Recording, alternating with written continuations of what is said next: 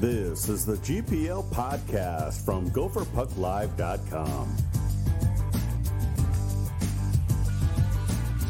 This podcast is sponsored by Jerry Peters and First Class Mortgage.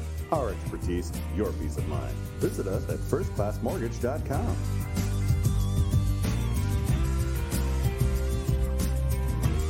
Now let's start the show with your hosts, Jupiter and Vigo.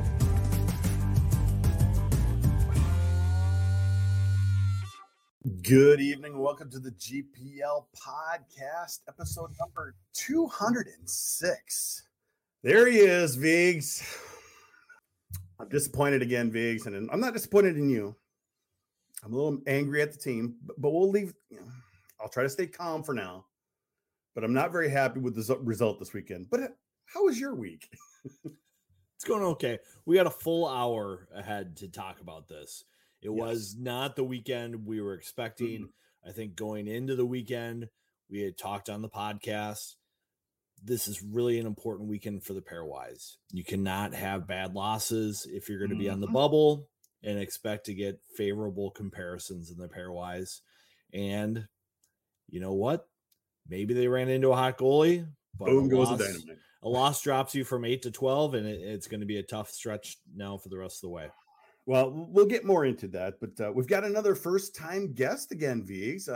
Talked to him in the last couple of years. We got to get you on the podcast. Just hadn't had a chance, but we got Chris Long coming on. I'm pretty excited about it. What do you think? I'm pumped. Big hockey fan, Chris Long. He is a big hockey fan. Well, let's bring him in right now.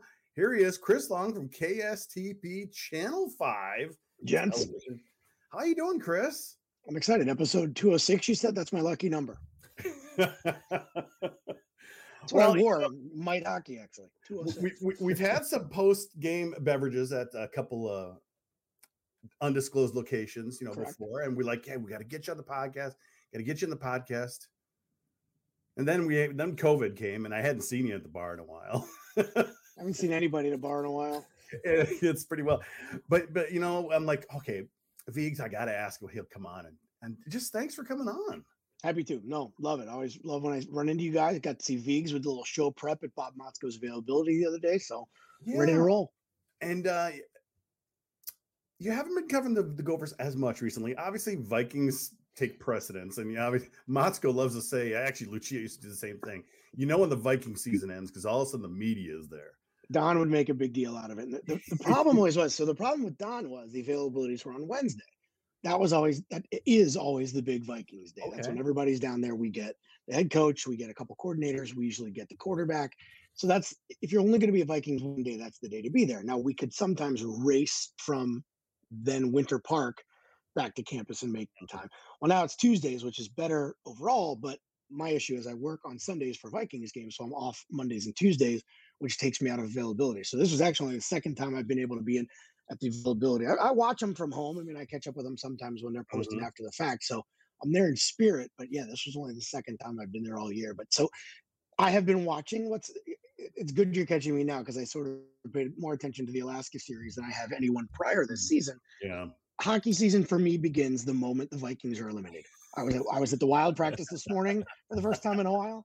I was at Moscow yesterday for the first time in a while. So as soon as the Vikings bow out, then my hockey season begins. And that's kind of the way it is for a lot of media, Viggs. I mean, we start to see more Star Tribune people at the games, and things just kind of perk up. And this time, it's not a good time after I'll just say it was a crappy result to the weekend. Great, okay game one, game two, just not acceptable. I'm ticked off. Yeah, I'm not going to say that this weekend was a chance for Minnesota hockey to shine on the big stage, as sometimes, that would happen with Gopher football. They develop this big stretch and they get in a prime time position where all the eyes are on them, and then they, stub their toe or something like that. I think this has been kind of the back bubbling story for Gopher hockey for the last couple of years, where a team just doesn't have the consistency to be a top team in the country, like a lot of people who follow Gopher hockey expect them to be. And when they're not at that level, a lot of people just kind of tune out. So it's kind of a frustrating thing for people who do spend a lot of time around this program to have a weekend like this, because these issues didn't come out of nowhere. Nope. These are the issues that have been bubbling for a long time with them. And could you say it even goes back even further, Viggs? And Tim Hapke was commenting before we started here. I would just love to have a normal year for once, he says. And really, since Holy Cross, when's the last time we had a normal year? I mean, that was kind of the beginning of what was that type of result. We're getting a lot more, what? Maybe this is the new normal. Parody. Well, I was going to say, I think that's part of it. Just in my time since I've been exposed to college hockey, when I moved to Minnesota in 1997, and the amount of parity now compared to then, I mean, I covered some pretty brutal Minnesota Duluth teams back then. And if you'd have told me where they were now, I'd have called you crazy. Throw in St. Cloud, throw out the fact that, Ohio State has gone from being basically nothing to being very good. Penn State's doing their thing, and that's just the Big Ten. So you don't want to sign it away to parity. You can't, you can't lose to Alaska at home, period. You can't. And I'm kind of with you there, Chris. You can't. I mean, the damage it does on the pairwise. You look at the game and the score, and we'll talk about it, but what it does to the pairwise is crippling. And that's what Viggs, that's what you've been talking about for a long time. I know you're not a fan of how a bad loss affects you a lot more than a good win. I mean, if you look at it, Minnesota losing to Alaska Fairbanks, that's a bad loss. But how much did Alaska gain really by beating Minnesota? Did they go up a ton? I wasn't really focused on Alaska because I feel they were like in the 30s.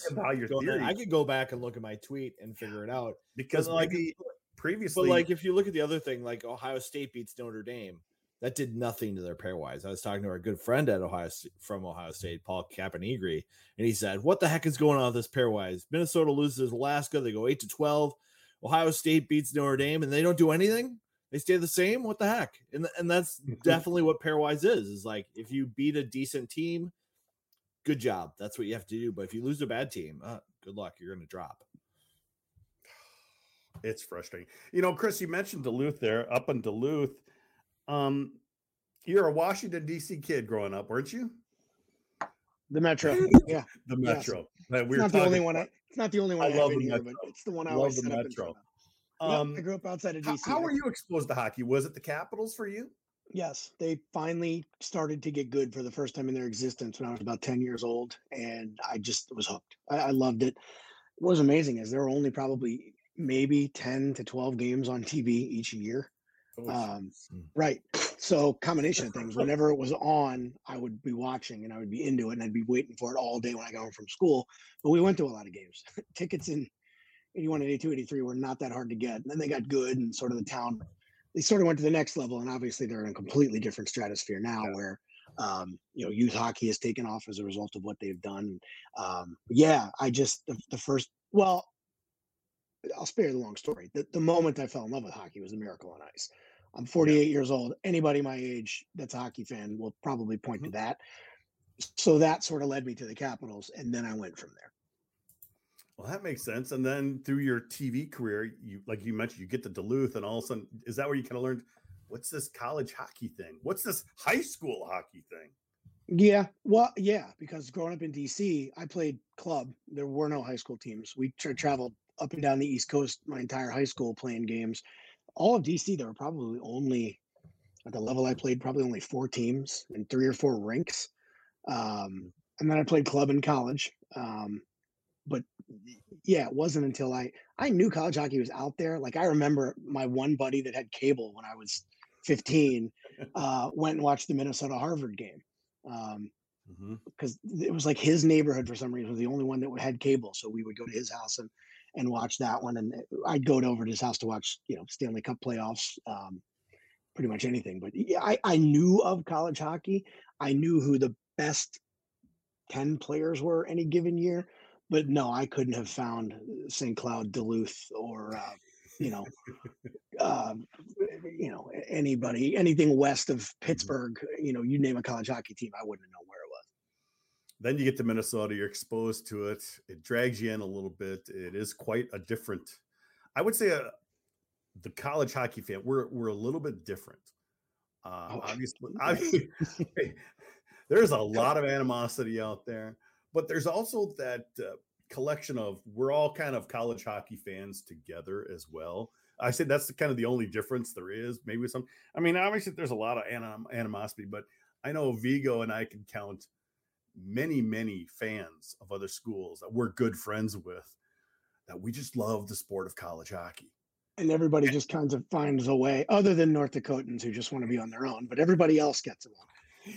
You see, guys, Chris gets it, doesn't he? The thing is, opposed to it. Well, being in Duluth was a good indoctrination because, first of all, Duluth is an amazing sports town. They love their high school sports. They like that summer league baseball team that they used to have in the Northern League. They used to love that. But UMD hockey was king. It was the number one sport in town, and it's. I always wondered when a lot of the guys from up north would commit and come down to the Gophers, and I always just, in my head, the only thing I could, of course, the prestige and the history, but they were on TV every weekend. Even in Duluth, and the Duluth games weren't. That tide has turned a lot, and Scott Sandlin's done a pretty good job of closing the borders, so to speak, up there. Mm-hmm. But it is the number one. You are the biggest fish in a medium-sized pond up there, and it's an unbelievable atmosphere at the games. I mean, every college hockey game is usually a pretty good atmosphere, but the deck when I was up there in the '90s. The teams weren't that good, but just the atmosphere was incredible. And there's something to be said for being at a small town and knowing that you are the biggest show in town by miles. Well, it's definitely fun. And Viggs and I have partaken in quite a few road trips here and there. Duluth, St. Cloud, Mankato, Wisconsin, basically the old WCHA Viggs. But obviously the Minnesota fans getting a little frustrated. We kind of think things are starting to come together with Michigan State. Game 1 looks decent against the Fairbanks. Game 2, well, just you tell me how was Motzko feeling about it? I mean, was he kind of the hot goalie? Blah blah blah. I mean, is he sensing the frustration? I think there's a strong feeling from the coach that he has a problem with his upperclassmen. And specifically the Walker, McLaughlin, Brodzinski line. Mm-hmm. He didn't call them out by specific names during. He just says upperclassmen, but he says upperclassmen. He said one line was out there for 3 goals against on Saturday, and we ran into a hot goalie and we still got 2, but we had 3 glaring mistakes that we cannot have. Mm-hmm. The issues are backjacking. They're puck possession. They are gaining energy and working hard and making the game difficult for the opponent. And when you watch your captain, Sammy Walker, continually make these mistakes where he is extending his shift, chasing offense, and when it's time to play defense, he does not do it. He does not. And he's also gassed. And he's gassed because he's at the end of the shift. But here's the flip thing. When he's at the end of a shift and there's an offensive chance, you see the legs churn. Mm-hmm. And that's what I think the coach has a really hard time seeing in film because he sees it. He sees it when they have a chance late in a shift, they've got the legs. But if there's a turnover, they don't have any legs to go back and play defense. And they don't have the legs to stop in front of the goal and play defense and get the puck the other way. And he sees those guys looping through the defensive zone on the breakout, and it stretches out the team so much that then you have a team that just feasts on that and counterattacks the other way. And it's got to be really frustrating for him to have that happen because he's given Walker and McLaughlin a lot of rope this year, and they are not rewarding him for it. Now, Chris, Viggs and I have been talking about this all season, and even Motzko's talked about it. A lot of times this team is just not playing the basics of hockey. And even Viggs kind of touched on it there, just doing the simple things. You end your shift, don't get yourself into trouble, get off the ice. And he's, like you said, he's been calling out these older players. I mean, you've played hockey, a lot of these basics too, and you've probably been caught out many times. Oh, well, I didn't have. let me ask you this in the form of a question, and this was certainly never a problem the way I played. When you have 6 guys like those front 2 lines that are so explosive offensively, I mean that second line. I mean McLaughlin's goal was fantastic that he scored. It was. We've seen Sammy Walker. and Bradzinski. Those guys are so quick twitch in the offensive end. You guys have seen way more of this team than I have this year. It is the fact that they are so dangerous up front. Does that then cause these deficiencies you're talking about when they're not back checking, they're not getting back, where they mortgage that front end push because they know they can cash in there and it just doesn't balance out. But Viggs, I would say that we've seen McLaughlin and Walker play the type of hockey that Motzko wants them to play. The second half of last year, they were on board with Bob Motzko's style. That run that they made last year, I thought the light switches turned on. And then all of a sudden, against Minnesota State in the playoffs, the light turned off again. And I think the problem gets to be that they think they have to do it all by themselves every shift. And they just chase and chase and chase. And a lot of times the mistakes you see them making are not in the first 20, 30 seconds of their shift. Mm-hmm. It's happening 50 seconds, 60 seconds, 70 seconds as they chase one more play, and it puts them in a bad spot. Or they're on a rush where they think they have to make something happen on the rush. Sometimes you're just better off by extending the game and letting your skills shine through when there's an opportunity rather than forcing it. You know, it's simple though. Like at the intership, you're trying to get that last bit of offense. Dump it in. Get off the ice. I kind of like put it like if you're a Texas Hold'em player and you're a really good player. Oh, I'm in on this one. And you get dealt like ace 10. Yeah, ace 10 is a pretty good hand. But if the flop comes and you don't hit your ace and there's maybe, you know, a straight draw for somebody else or a flush draw for somebody else, you don't just start pushing your chips in and take that chance, even though you've got, you know, a relatively decent hand. But when you keep doing that, you're going to get busted. You need to wait for when opportunities present yourself. If you see ace 10 and all of a sudden, you know, king, jack, queen hits and you've got your straight, you push in and you make the most of your chance. But when you just go in blindly like they do and just believe, oh, I'm a pretty good player, this is going to work out well, it's not. Well, geez. Well, we got Corey here thinking should have benched that line for a period of time or two this year. Too late to do that now? They're too good. They're too. Yeah, you're right, and that's just it. That's why you know Motzko is probably just in a kind of a pickle in that spot. Here's the thing, though. You look at the Wild right now. You watch how Dean Evison is handling Kevin Fiala. He will bench him. The other night, he benched him for the entire period until Fiala figured it out. He's like, you know, I understand what's going on. Mm-hmm. You know, I'm going to cheer for my teammates. And he went out there, you know, at a TV timeout and said, come on, guys, we can do this. And the coach saw that and gave him a chance, and he produced. Sometimes you have to have the stick with these players, and it's not going to come with a stern talking to. It's not going to come from kicking the trash can. It's going to be coming from taking away their power play time. It's going to be a public benching during a period of a key game, or it's going to be not letting them practice. Those are the ways you get their attention. But to be honest, we don't see that. And we didn't see it with Lucia either. He just kind of refused to, I don't know, publicly shame or do that type of discipline, afraid he would lose their superstars. So I think that's why Motzko might be kind of in a pickle, because he knows this is Minnesota. He can't really be the same kind of coach maybe he could do at St. Cloud. It's such a drop-off, though, guys. Right now, those top two lines. I mean, who do you bring? Well, here's the thing, Chris. Here's the thing, Chris. Right now, this team is a one-line team that's consistent. That's the true. 9 line, you could throw them out there, and if the other lines that you throw out there don't give up a goal, you're going to win games. Yeah. Yeah, and especially against a team like Alaska. And 2/3 of that line is gone soon. Well, you say if, then you win games. I remind you, there's been a goaltending shift. That might not be as automatic as it they didn't was. Lose that Alaska game on goaltending. I mean, I wouldn't say close was great, but like Vig said, the same line gave up all 3 goals. Yeah. It's as a lot of people, you know, yes, goaltending could bail you out, but it's team defense that wins you games. Don't you think, Viggs?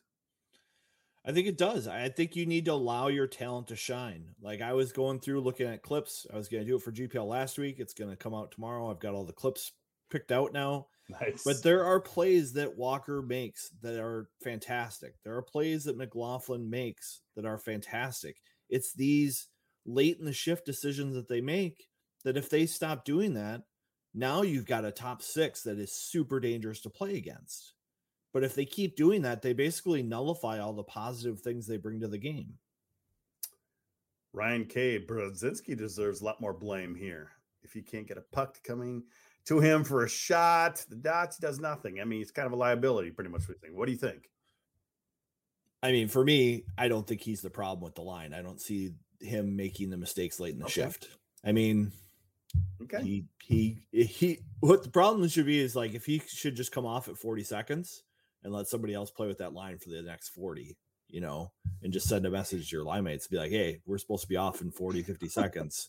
Let's get off. I kind of like that. Well, I mean, that sends a message too. A familiar face is back with the team, Mr. Long. Sam Rossini played 4 years, and all of a sudden he's back out of nowhere. Was any of that mentioned today at Motzko's availability? Do either of you, did he say anything? He was yesterday, and that popped today. But That's right. When I saw the email, Viggs, I saw the email pop up in I clicked it and I went, what? Fine player, just very. Yeah, I don't know the details of how it away a little bit on Instagram a couple days ago. McLaughlin said, nice to see you back. And so everybody thought when you see Sam Rossini back in the locker room, especially in the era of COVID, he's probably back on the team. And they just needed some depth. Bob didn't talk about it. I asked him, is there more disruption coming? And he says, no, everything's good going into this next series in terms of everybody being healthy and testing negative for COVID. I do think Bob maybe learned his lesson with testing all the players that Monday. If people aren't symptomatic, maybe not test because they don't have to. So what does Rossini bring? He brings somebody who's comfortable in the locker room. Does he bring that factor of putting Denman back on the bench? I think it's just depth. You just need to be able to practice. When you lose guys to the Olympics and you lose guys to COVID and you lose guys to injury, Kester has had some shoulder. Yeah. Kester's had some shoulder injuries, so you just got to be safe there. And there's somebody there who's familiar with your programs, familiar with your systems, knows how to practice. He's a guy. What has he been doing? Do we know? He's been working for like an investment company, desk job. So he went in the real world. I know that, but it's not like you're in game shape, and that's kind of Chris Long. You got any eligibility left? Maybe we can get you on the team. I do, but yeah, I'm not going to help anything. If you just need a guy, I'm classic, just a guy, and I always have been, even when I was in top form. Viggs, do we know anything about Boynton? I mean, wasn't even addressed last week. The whole controversy of bringing in, I can't even think of his name right now. Bartoskevich. There, jeez. Ended up dressing, was cleared a couple hours before the game Friday, because the game would have been canceled if they couldn't dress 2 goalies. It was just a whole debacle. They were lucky he got cleared, I guess, right on time for lineups to be announced. He was on campus Wednesday, ready to go, and it just took compliance a little extra time to get him clear, so he couldn't practice. Even though he's here Wednesday and Thursday and Friday, but I don't know. I asked Bob what he wants to tell his goalie room about being prepared and ready and giving preparation to the team. And he kind of danced around a little bit saying, that's his goalie coach's responsibility. And, they should have their light bulb on and be ready to go because there's minutes there. And he said, there could be another goalie getting a chance. And I don't know if it's going to be Boynton if he can't practice. Yeah, Chris, this whole Boynton thing's been really strange. He's had some surgery on some he had the deviated septum. Septum. He collapsed at a game last season, Viggs, at remember that his juniors. This season, he's slowly getting back after some surgery. Now Viggs, what was he sick with? The flu? Not COVID, apparently. it's been really strange with Boynton because he was supposed to be the next guy. Yeah. Everything's strange though now. I mean, everything's just yeah. Look at last week. I mean, last week from Monday to the final horn Saturday is just sort of where we are, and definitely college sports. Pro sports, it's at least a little more transparent just because of the nature of it. It's weird, but you know why it's weird. College sports across the board is weird because sometimes you have no idea what's going on behind the scenes. Yeah, that's definitely the case. And, and the only reason Rossini could come back is the extra year of eligibility leagues. That's the only way they can get him back on the team. I don't know what year anybody is anymore. I had to ask. I was doing a story at Bethel, actually, during the football team. And I asked one of the players, I said, what year are you? He goes, you're asking me the question from eligibility wise. I'm a junior. He said, I'm not a junior, but to answer your question, I'm a junior. Look at on the volleyball team, Taylor Landfair was the Big Ten freshman of the year last year. Barely played this year. Will be a freshman again next year, eligibility wise. So she was the Big Ten freshman of the year 2 years ago and will be a freshman. I was easy to add Rossini back on, but I actually added him. It just says senior 2X on the roster on Gopher Puck Live. I don't know what else, but listed as grad student, I think, on the bio officially. If I saw it, I think that's what it was. Or financial advisor. He's going to be working with LaFontaine on how to invest that $750,000. Mm-hmm. Well, for those of you listening live, if you got any more questions, why don't you throw them our way? But first, we need to head on over to our sponsor. Hey, fellow GPLers, Jerry Peters here from First Class Mortgage. Have you refinanced your home in the last 12 months? If you haven't, chances are you should. Record low interest rates and skyrocketing home values make this the perfect time to remove monthly PMI while improving your interest rate at the same time. You can also use the equity in your home to finance those home improvement projects. Or you can consolidate high interest rate credit cards into one new low monthly payment. To hear more, call or text me today at 612-940-3291. You can email me at jerry@firstclasscorp.com. Or you could go to firstclassmortgage.com to fill out a free online application. Mention the GPL podcast and receive a $300 closing cost credit. Some restrictions do apply. First Class Mortgage's NMLS number is 322842, mine is 480200. This is not an agreement to lock into an interest rate under Minnesota law.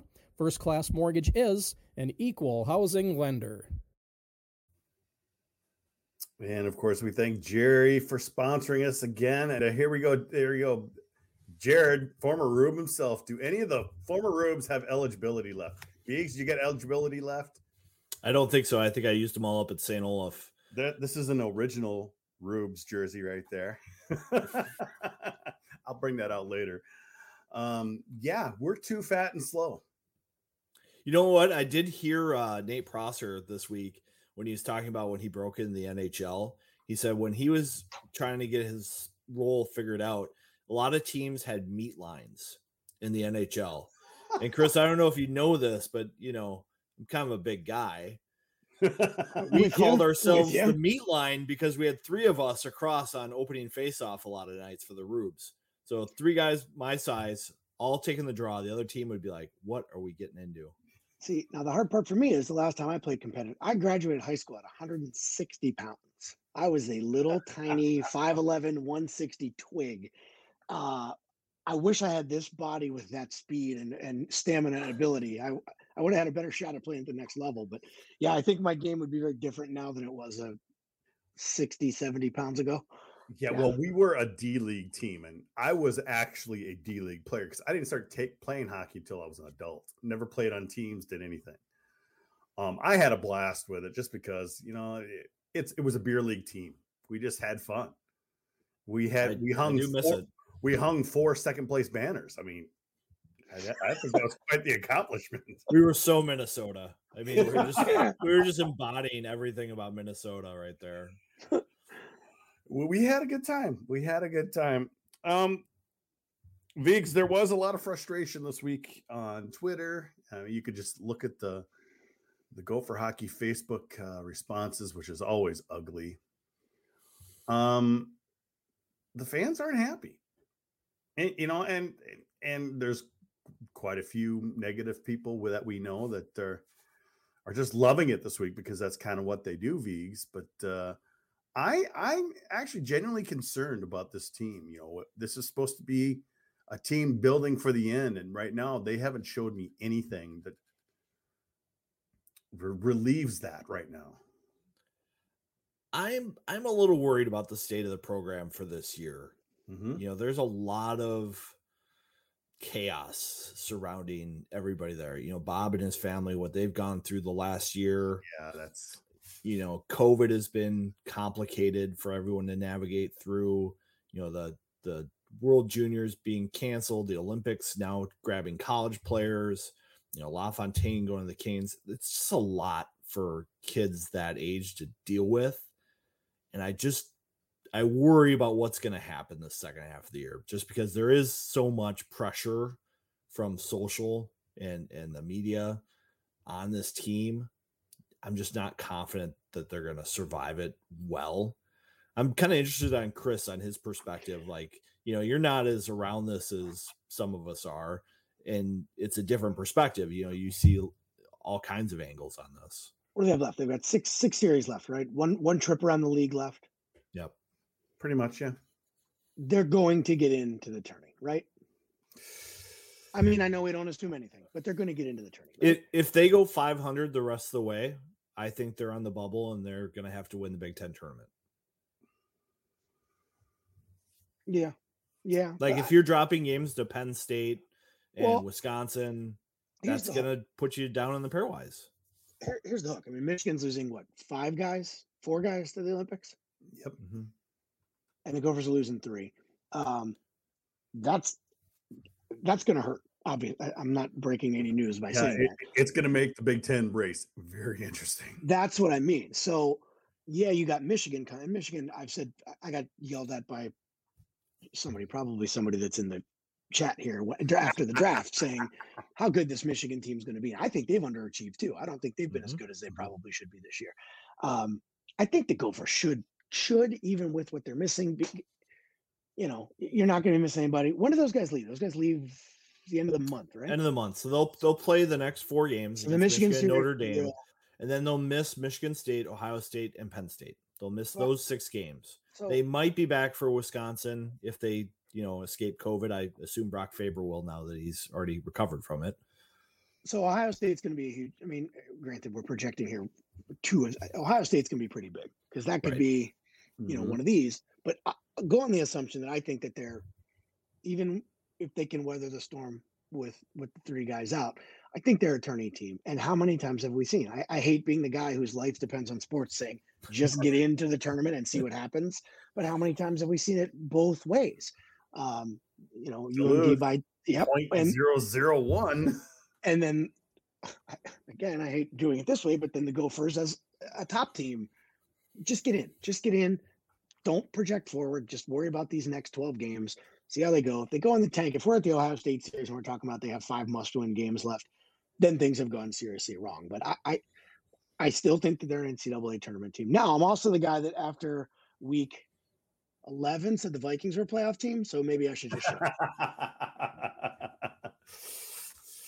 Maybe you haven't been here long enough. I don't know. I have. I've seen it. I was at the 99 NFC Championship game. I've seen it. I'll just say that game was kind of the end of my ultra fandom for the Vikings. It'll take it out of you. A loss like that will take it out of you. I was so disappointed, and then literally that got amplified 2 years later when they got 41 donut. And so when it came to losing that NFC Championship when Favre threw the interception, I wasn't upset. Yes, you were. And no, I really wasn't. I find myself not watching the games as much. And sometimes if I do, you just get a couple tweets going, stick to football. I'm like, it's just so easy to get them going. So I'll just say that it's been a lot tougher to be a Vikings fan when you've lived here all your life. Vigs, is it tougher for you? I mean, I was at that game against the Falcons too. Ugh. And I just remember Robert Smith needs to stay in bounds. Robert Smith needs to stay in bounds. And I remember seeing all the defensive players for the Vikings going down in that game and on the sidelines getting treatment. I'm like, they need to win this game as soon as they can. They need to finish this. And when they missed that longer field goal, it was just crushing. And I still follow them, but I don't know. I think covering sports, you get a little less invested in the outcomes and more invested in the stories of the players and things like that. But it's still hard to watch. I would agree because, I would say, Chris, you're out of the Washington market. But boy, it's probably a lot easier for you that you are not, because you can really kind of get behind your Capitals like you did a couple of years back when they won the Cup. Well, I was going to say, remember, before that and the Nationals and the Mystics, we hadn't won anything since the early 90s either. So I have a wonderful dual hometown that had gone a combined 60-something years without winning anything. You're right, though. Last won it here, didn't they? Yep. I don't know what it would be like to do. Most of the people in the local media are from here. It would be weird covering teams I grew up rooting for. I've never really thought about that. I guess that's because you can't shake. Everybody said, "Well, you're not a fan," and you're not. When you're doing your job, you're not a fan. Exactly. I tell people, do you want the local teams to win? Of course we do. More people will be watching what we're doing if the teams are winning and relevant than if they're not. So of course we want them to win. It's just a different motivation. But I've never thought about that. It would be very different if I, say right out of college, hardly removed from being a childhood sports lunatic for these teams. If I had to jump in and cover them, that would have been a very different experience for me. I never really thought about that. I mean, Viggs, for me, I used to be able to sit down on a Friday or Saturday night and watch it on TV, and I would yell and cheer and score. I find myself not doing that as much anymore because, we've been covering the team for 15 years at the arena, meeting the players, meeting the coaches. It is kind of a different deal when you're meeting the team that you love the most and that that's your deal. Yeah. And interest in the Gophers goes up and down a little bit. Does. So it is more fun when they're doing really well, and, spending the time at the availabilities that I can and at the games I can, asking questions that I think fans want to get answers to. I think fans want to hear what the coach is going to do about the Walker line. I think fans want to know what's going to happen with the goalie position moving forward. And, you just try to learn what are the ways to ask those questions that are going to get a real response from a coach, rather than, so you think about making a goalie change? You think about benching your starting quarterback? How mad are you with Walker? Those questions are not a particular person. Come on. No, just does fine. He sometimes gets a little pointed with his questions. Chris, we have a long thing going on with Jess and Bob and some of the questions he asks. Sometimes Jess gets a little quick on the trigger.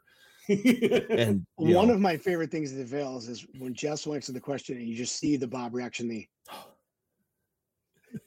he just waits. And I'm always standing over on Jess's side, and I'm kind of like, Well, hold on. Yes. It's like that iPhone commercial where it focuses in on Jess and you go into the blur. What if I am this last week? But I still have this queued up from last week. A Motzko reaction to a Jess question. I wish there was one less mistake tonight that we weren't talking about right now. Can you give us anything on Walker, injury, disciplinary, anything like that? Just curious. You're crazy. I mean. So that's the look. I just did that. I just went. Jess that's a hard time, and he's a great sport about it. And Jess is an amazing, not just college hockey reporter. He's an amazing reporter who did it as a side gig for a billion years. He and Bob go way back, so they have a relationship that a lot of us don't. He has a relationship with Bob that a lot of us don't. Yeah, we have fun with it because sometimes Jess gets a little blunt there, and then he looks at Vigo and says, "Are you crazy?" Every beat has usually one that will be. Well, look what happened in Edmonton. Was it yesterday? The Draisaitl. Oh, that was amazing. Well, goodness, that guy, from what I understand, is a jerk. Like that wasn't just, a blunt What do you line mean? of He's a questioning. Hall of Fame guy. Like there's one thing to be a blunt line of questioning where you ask a question that has to be asked. There's another one where you're doing it just so people hear you doing it. Mm-hmm. There was a Vikings reporter in town that takes a lot of heat for the way he asks some questions. I don't think that they're necessarily unfair or blunt. It's just how he phrases his questions. That dude, Bob, is that a Bob in Edmonton? Is that the guy's name? I don't recall. The guy interviewing Draisaitl was clearly wanted to let his readers, viewers. Why are you so pissy? Why are you so right? Wow. Right. See, that's why we like our Viggs here. Viggs, you're always pretty delicate and kind of get around. But if he said there's a way to ask. Yeah, there is. There's a way to ask any question. Well, let's talk about this week, guys. Viggs, we could have total redemption. Minnesota sweeps this weekend and everything's fixed. Everything's great. Not sure that'll happen, but boy, this series has been anticipated for a long time, and hopefully we get to see what we want to see. Well, I think without Jack, the series does change a little bit. Yeah, I think Jack LaFontaine playing his old team in his last, regular season game against them, there was a lot going into that. I think it's still going to be a very, very good game, but now we just have that big question mark in goal. And that kind of changes the perspective on how I expect the weekend to be played. I think if Minnesota comes in playing a high flying game, like we're going to expect in this series, you got something else coming. I think the coaches are going to be on this team about playing responsible all week. Now, the big question in my mind, do they actually do that? Because as I said in the first half of the show, there's clearly a group of players who are not listening to the coaching. And for all the fans out there who think that this is all Bob's fault, that he's not taking control of this team right, maybe, but he's coaching them to do the right thing. I just don't see the players executing on the ice. And so that's the problem for me. What do you guys set? If you're setting the line, what's the over under for total goals, both teams, both games through the weekend? Because I think it's going to be like 20. Really? If it is, Minnesota will not be on top, because I think it all comes back to, like you said, Viggs, we got close in goal. It's not quite the same as Jack LaFontaine. Yeah, good point. Maybe. It's going to come back to that team defense. How well does the team defend against Michigan is the key to the weekend for me. Yeah, I mean, 3 weeks ago, if you asked me what the over-under for this series would have been, I would have said 15, maybe 15 and a half. Like, I think you'd get some high-scoring games. I don't think you're going to see that this weekend unless it's like 6-1. And that's like 6-1 Michigan winning. I think that's the only way you get a high goal-scoring weekend. I don't think Minnesota is going to be able to do that with what they're being tasked with this weekend. But, man, you watch Michigan play and you see the highlights. Holy smokes, are they skilled? So we've seen Minnesota at times play defensive layers. I think that's the only way they can win this weekend. So I'll throw this one at you, Chris. How does Bob fix the power play? It's so strange because it's both teams in town too. The Wild have been asking that same question all season as well. The power play at any level, whether it was when you guys played as Rubes or when anyway, it comes and it goes, and it's not always as broken as it may look, as long as you're getting pucks on the net. Now, I'm not a big advanced stat guy. It's not that I don't believe in it. I don't understand exactly what Corsi and Fenwick are telling me, but I understand what they mean. I'm not making any sense. Yeah. I think with a power play, it's just cycle and generate shots. That's it, right? That's all you got to do. It's easy. Cycle and generate shots. But Viggs, that is true. But this is where maybe I know you've been a little frustrated this year. Like, maybe he shouldn't be his first power play unit should actually be the second power play unit. You mentioned that quite a few times this year. And I think we saw that more as the year has gone on. I think that Myers group gets the first shot as long as they weren't the line out there previously that's gassed, they are getting the first shot most times. And I think a big reason for that is how much better Myers is on the faceoff dot than anybody else right now. I think Jackson Nelson was maybe their number 2 center for draws. And after that, it gets nervy for this team. Like, is Jack Perbix going to have to be one of the guys that takes key draws for this team going forward?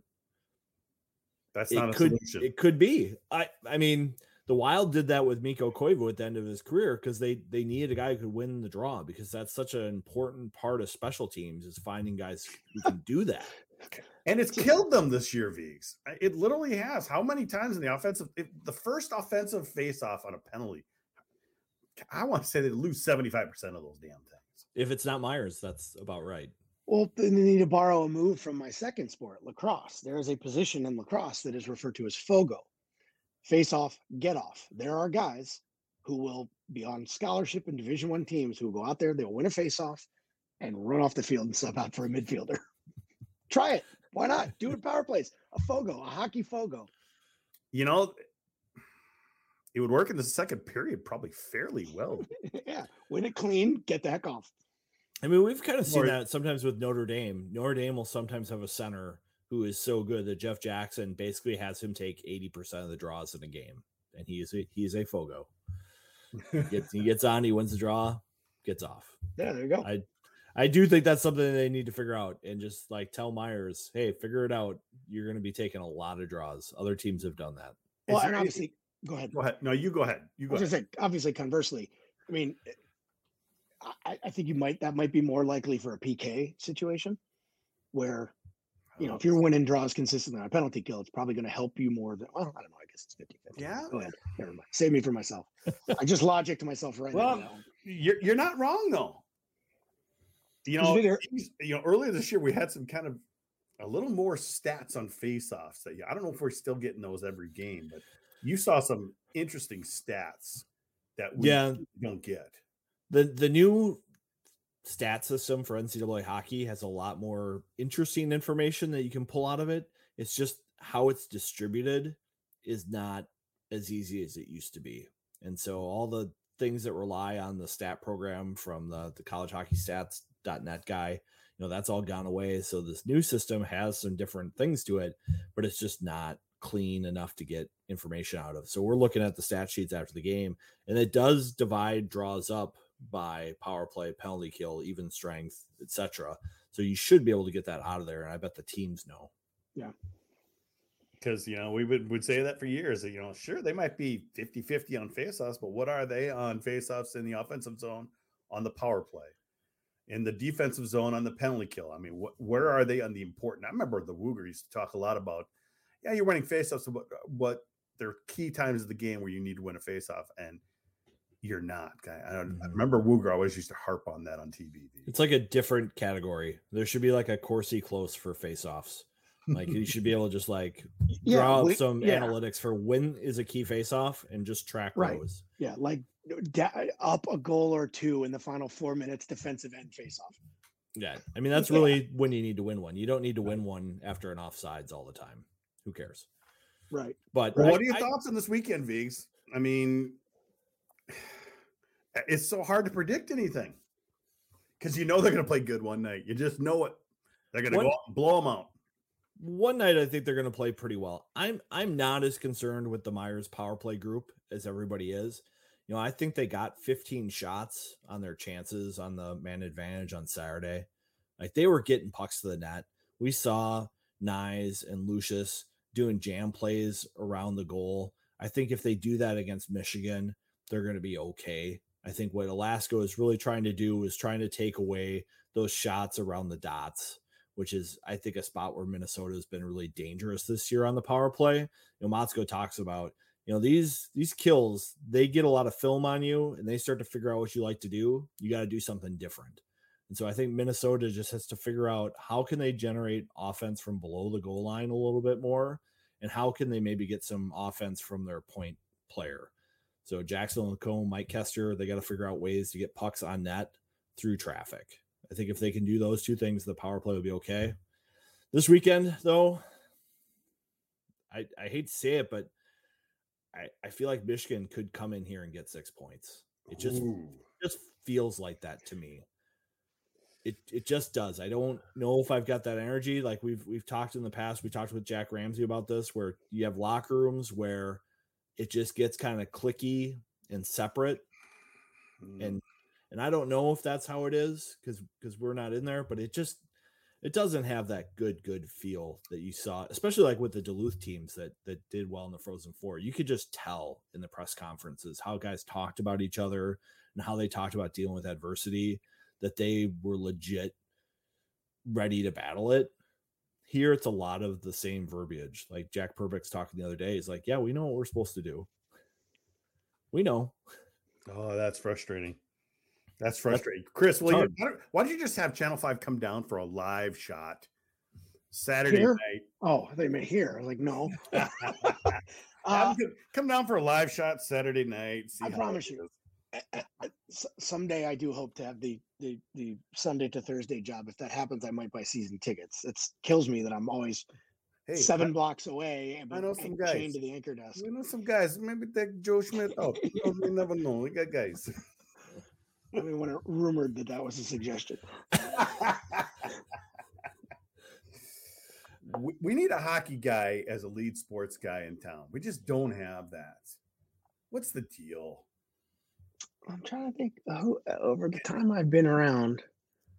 We've had Dave Schwartz on this podcast. He's a hockey guy, but big time. Yep. Yeah. He actually played a decent level of juniors too. So he's got me covered there too. Media game. I keep saying the Wild threatened to have one last year and COVID blew it up, but I keep saying it'd be fun. I don't think we have any goalies though. Deutsch is a goalie. Deutsch is a goalie. Like I said, I don't think we have any goalies. Wally Shaver's a goalie. He still plays. That would work. That would be fun. Gorg. We get Kevin Gorg. Oh, Gorg. Shaver and Gorg with Deutsch there just in case of emergencies. Yeah, he do the towel in the jersey and just sit on the bench. Yeah. Eat some bison pastrami from Northern Waters. I mean, it'd be great. Work the door. Yeah. Yeah, we need more hockey guys in town, but that's why we like Kevin Young, because you're a hockey guy. And I'm not from here. I'm not even one of you. Doesn't matter. You're a hockey guy. I tell everybody. You're a smart ass just like the rest of us. Now that I am. That I definitely am. Yes. Oh, boy. Well, Viggs, I cannot pick 6 points for Michigan. That would be bad, but I'm thinking at least a split. 3 points for each team. We're going, and they'll have to catch them when Michigan, loses a lot of their guys in February, and Minnesota maybe will play a little better than Michigan will with their guys out. I'm just trying to stay optimistic, Viggs. It's tough. I'm sorry to bring you down like I've done this week. It's not my intention. It'll feel so much better if they do have success this weekend, because I was expecting a sweep of Alaska in a big series this weekend, and seeing kind of how that stuff is creeping back in the game and how they're responding to it. I just worry it's not something you can just push aside and move on from. Like, this is something you have to address because it's something that pops up all the time. Mm-hmm. If this was the first time something like this had happened, I wouldn't be as worried. But when it comes around like this and you have this February coming where you're going to be short, it's hard. It's like sometimes you might have to tell your artist that, yes, I know I need you to paint the frescoes, but I need you to do it faster and make less mistakes. And Chris, really the big thing is kind of what Vigo's talked about. If that senior leadership steps up, this could be a really good team. But if they don't, it's going to be a crash and burn. I think the fear you have with Michigan is if you got to play defense, but I don't think you want to try and win a street fight against Michigan the way they can play. I think if you try to turn it into a muck and grind chippy affair, I don't think that's a great idea. I mean, we kind of saw that happen Saturday to a degree.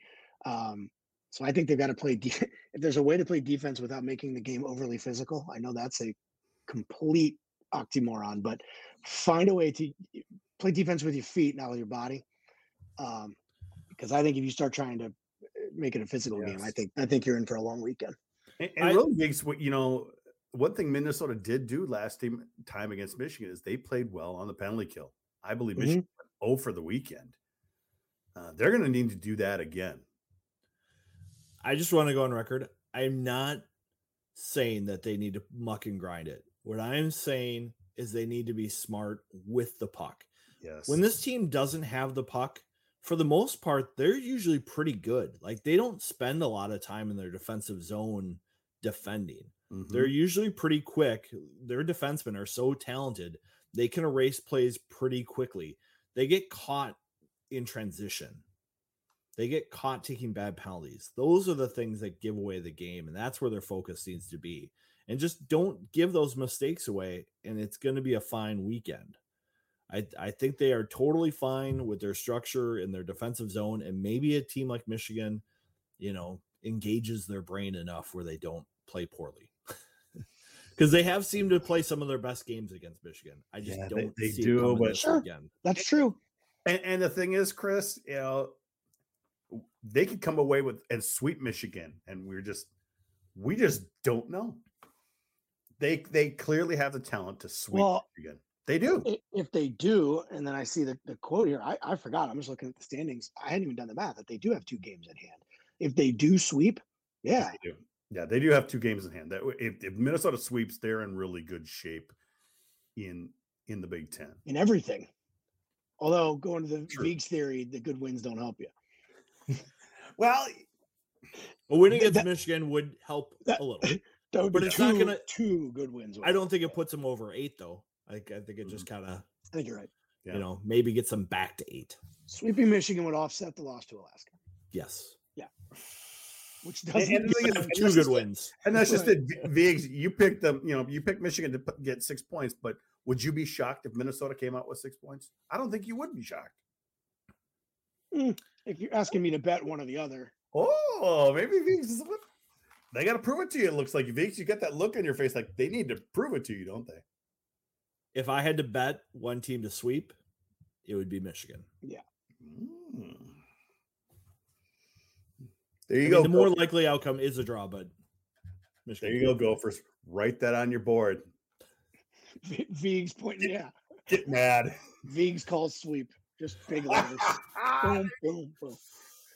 Wonder if and I would be more than happy to come in there next Wednesday or whenever they do availability and have it. Yep, have him pick me. Pick me as the. That would be great. Yeah. It's fine. Well, Chris, thanks for coming on. We're gonna have to have you on again sometime. We appreciate it. Anytime, happy to. And like I said, remember, once the sun sets on the Vikings, I become a hockey guy again. Well, you're always a hockey guy. At heart, yes. Yeah, you are. Well, we really appreciate you coming on. He's going to stay for a little bit overtime here, folks. So that's all good. Viggs, you mentioned the stuff you were working on. You want to talk about that just a little bit again? Yep. I did do the homework on the clips for Walker McLaughlin. You'll see them on GPL tomorrow. Very, very interesting.